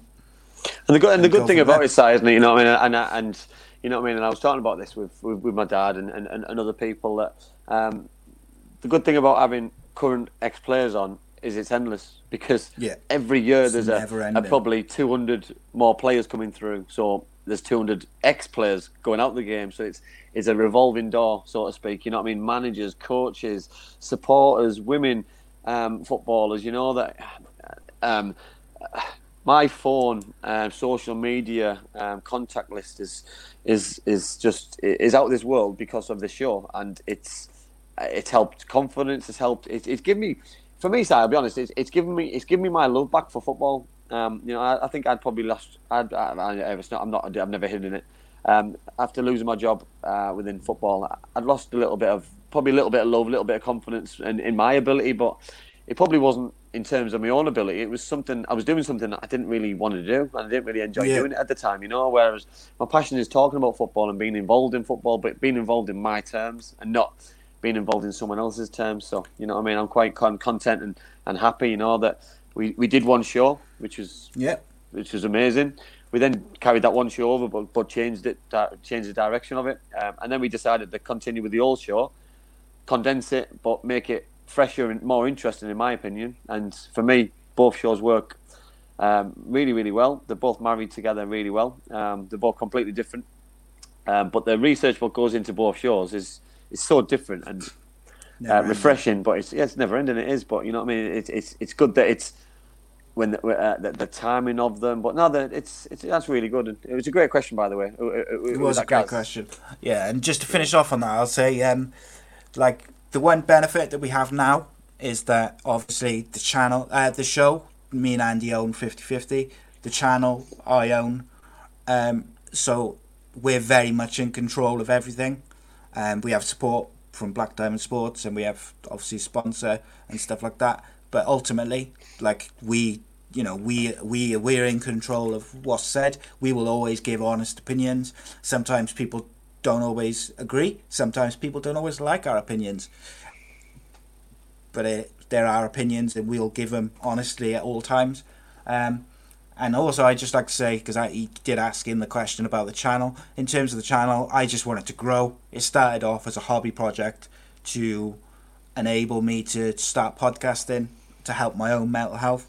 It's kind of grown into something way, way beyond what I thought it was going to be. And I hope that it continues growing. At 9:30 tonight on YouTube, 9:40 tonight on Facebook, I'm dropping a trailer for a new series, which is Mental Health in Sport. I'll tell you that much. And it's just a trailer for the first 3 episodes. And that is a series which is something I've worked really hard on. I'm very, very proud of. Talking to current and ex-footballers about their issues with addiction, mental health, PTSD and stuff like this. And you'll see some of these guys in a light that you've never seen before. It's just something which I've wanted to do from the start of the channel, which was mental health stuff, something I'm passionate about. So we'll see. But ultimately, we want to keep growing everything, and the way for us to do that is for you guys to spread the word, share, because that's the quickest way for us to grow. So tell everyone. But in the meantime, let's get some more questions on the go. Sure, I saw another question or two there. I'm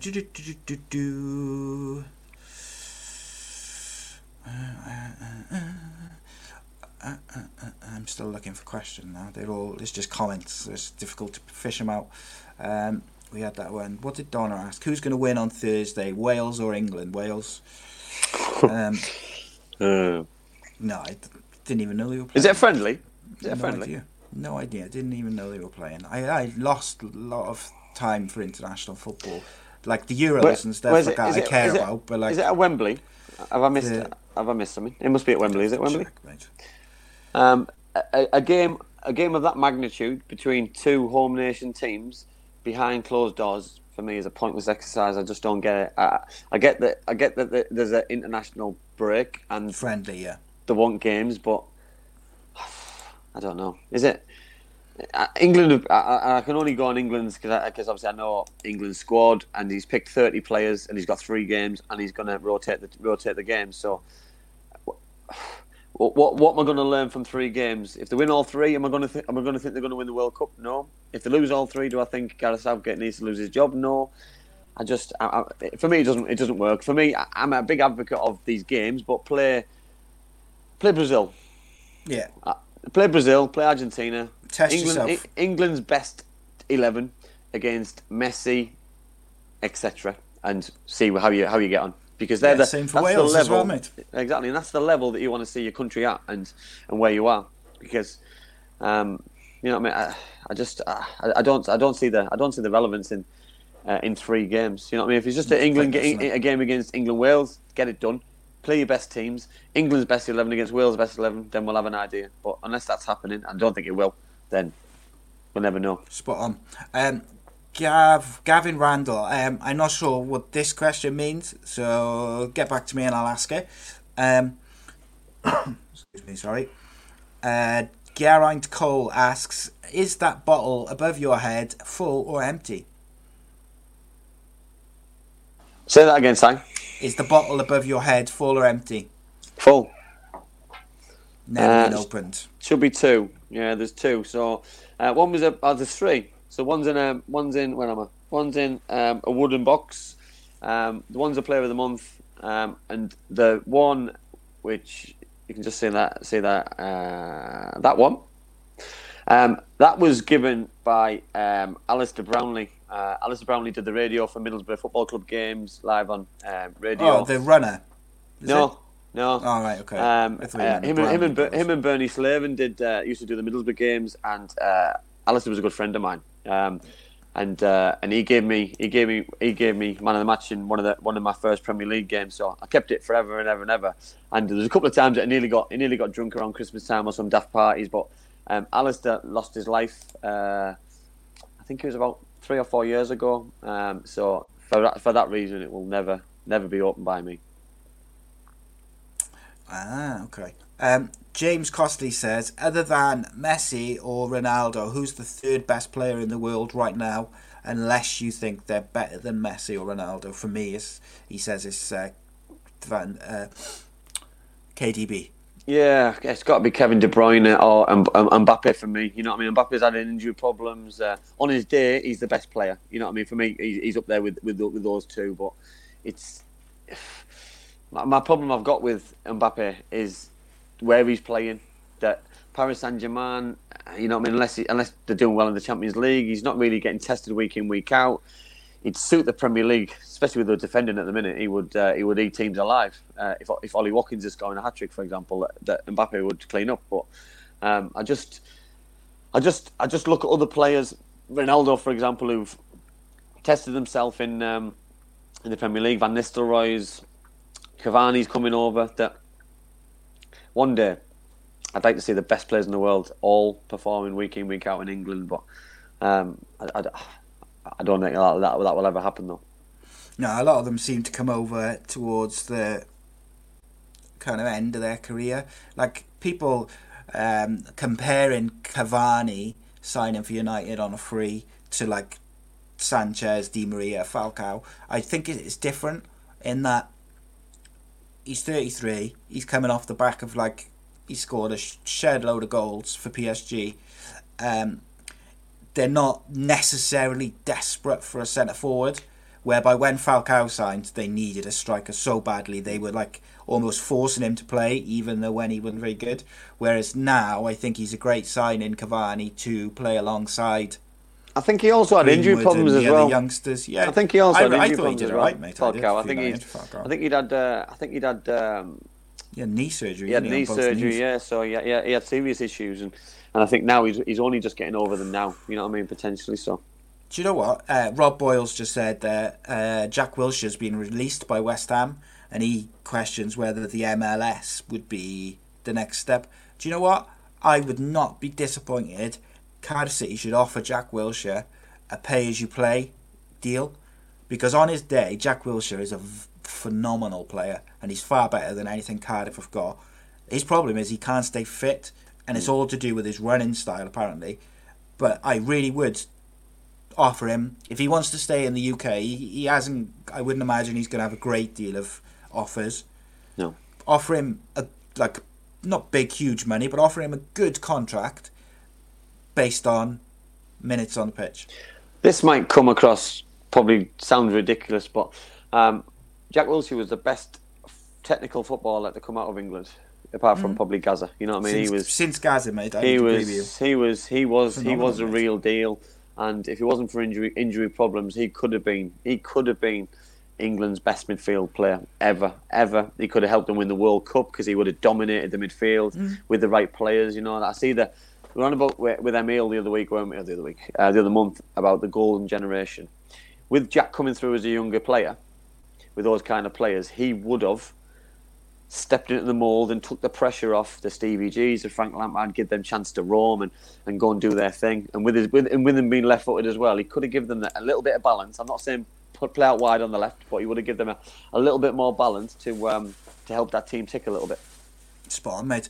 And just tying that into what we were talking about earlier, really, with footballers earning so much money, like Jack Wilshere has not played half as much as what he should have, but he's set for life.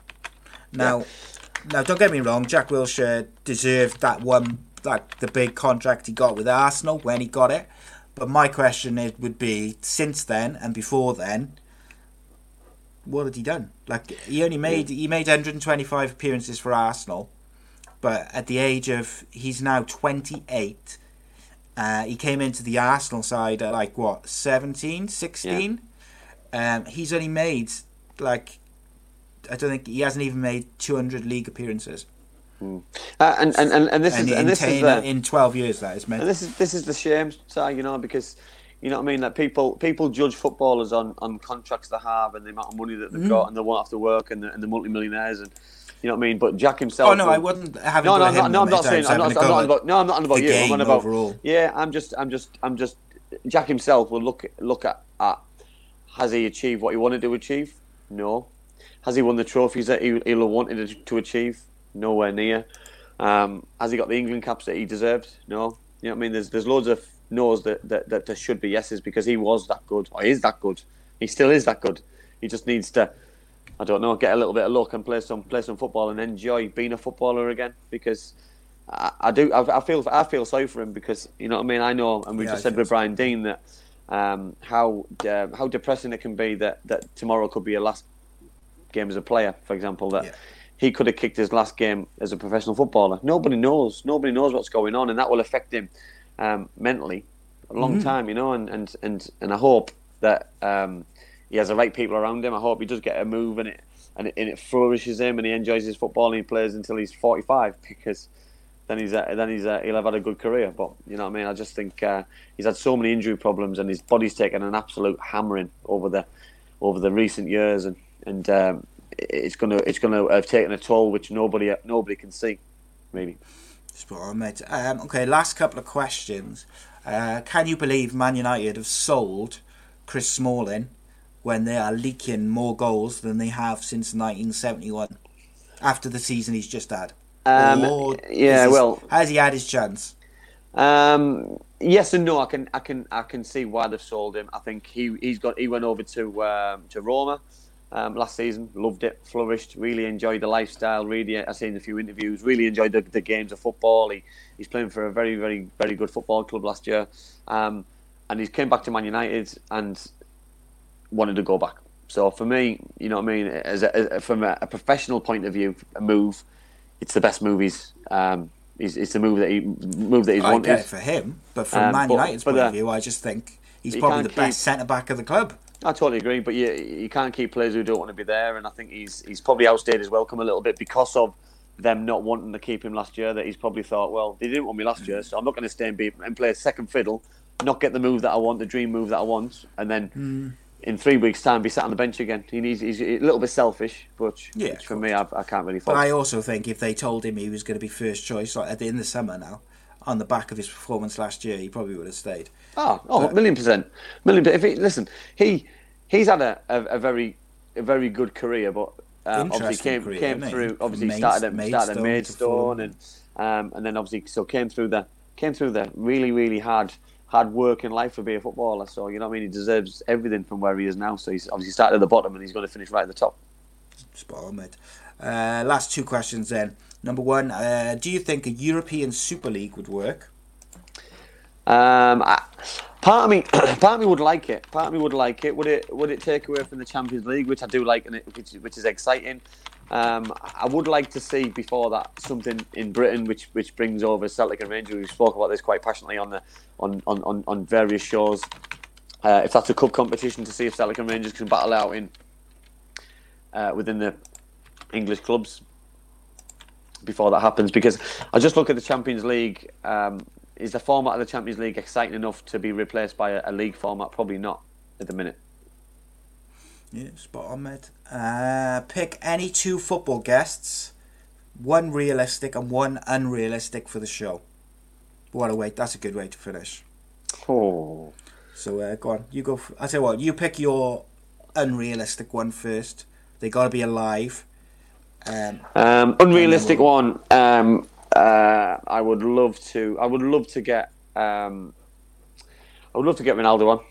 I would just sit and just drool at the screen for a good 90 minutes, as would probably every female who watches the show. Yeah, I would love to get Roy Keane on.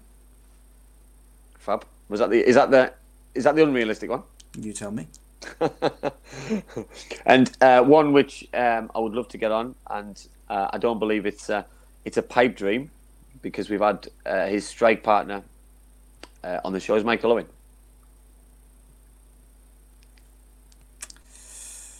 Yeah. Or Ryan Giggs. There's history there. There's history there between me and Mickey Owen.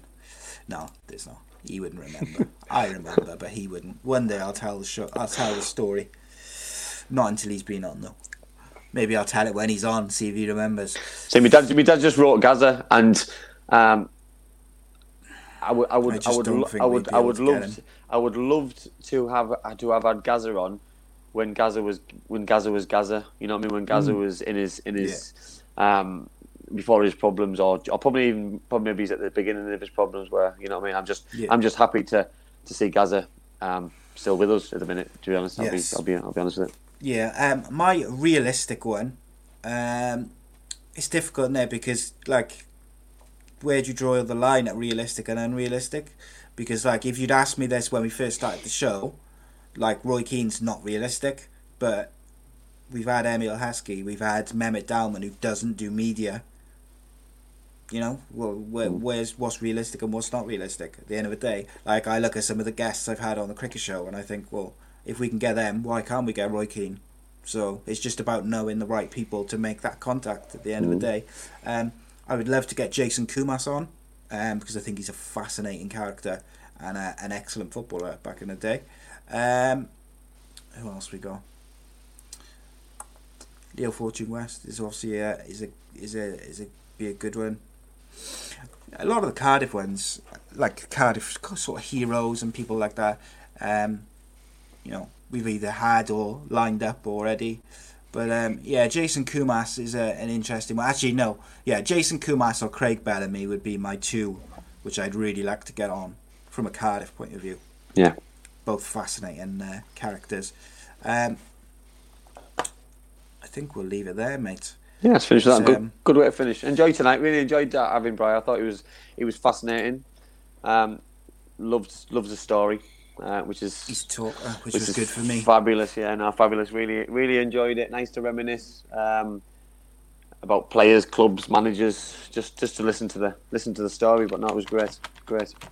Yeah, I thoroughly enjoyed it. It was great to have another legend on the show. I just love that. It's like I say, mate. It's amazing. Just doing the show. I thank you to everyone who's watched. And next Monday could be an interesting one, by the way. So just to give the viewers a little hint that we're hoping for a current midfielder who's played in the Champions League this year, who won the title last season with his club, his current club. Which title? The league title. Yeah, which league though? I'm not giving that information out. Can you give it to me at least? You know it. I know. Just playing. People can guess. Yeah, Gav.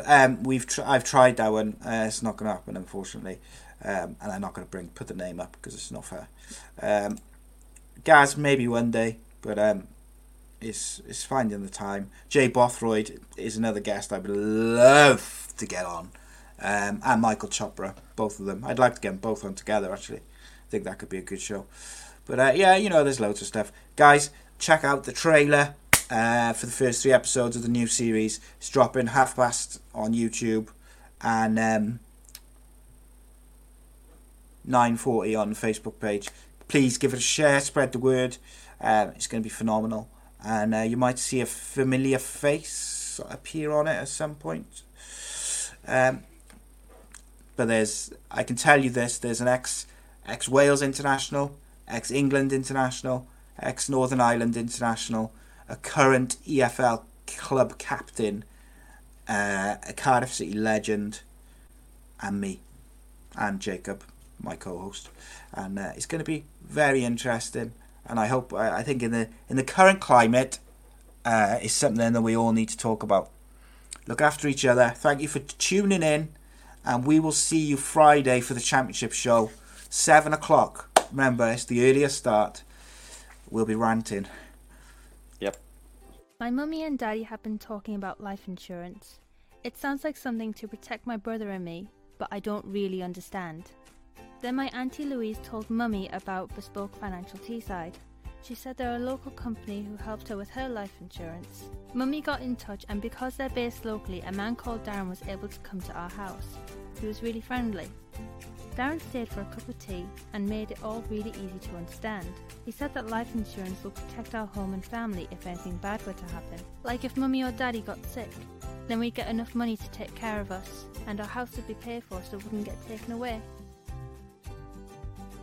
After an hour, Darren said goodbye and mummy and daddy seemed a lot happier. Once it was all sorted, we could all relax and watch a film together as a family. I don't know why they didn't do it sooner.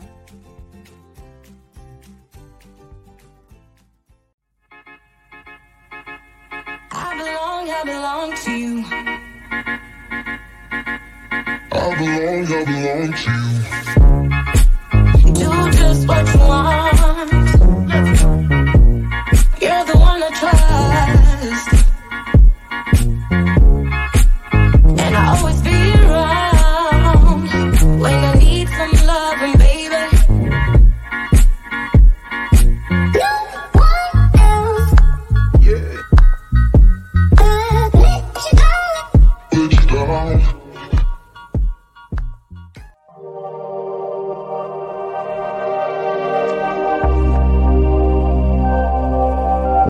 Sports Social Podcast Network.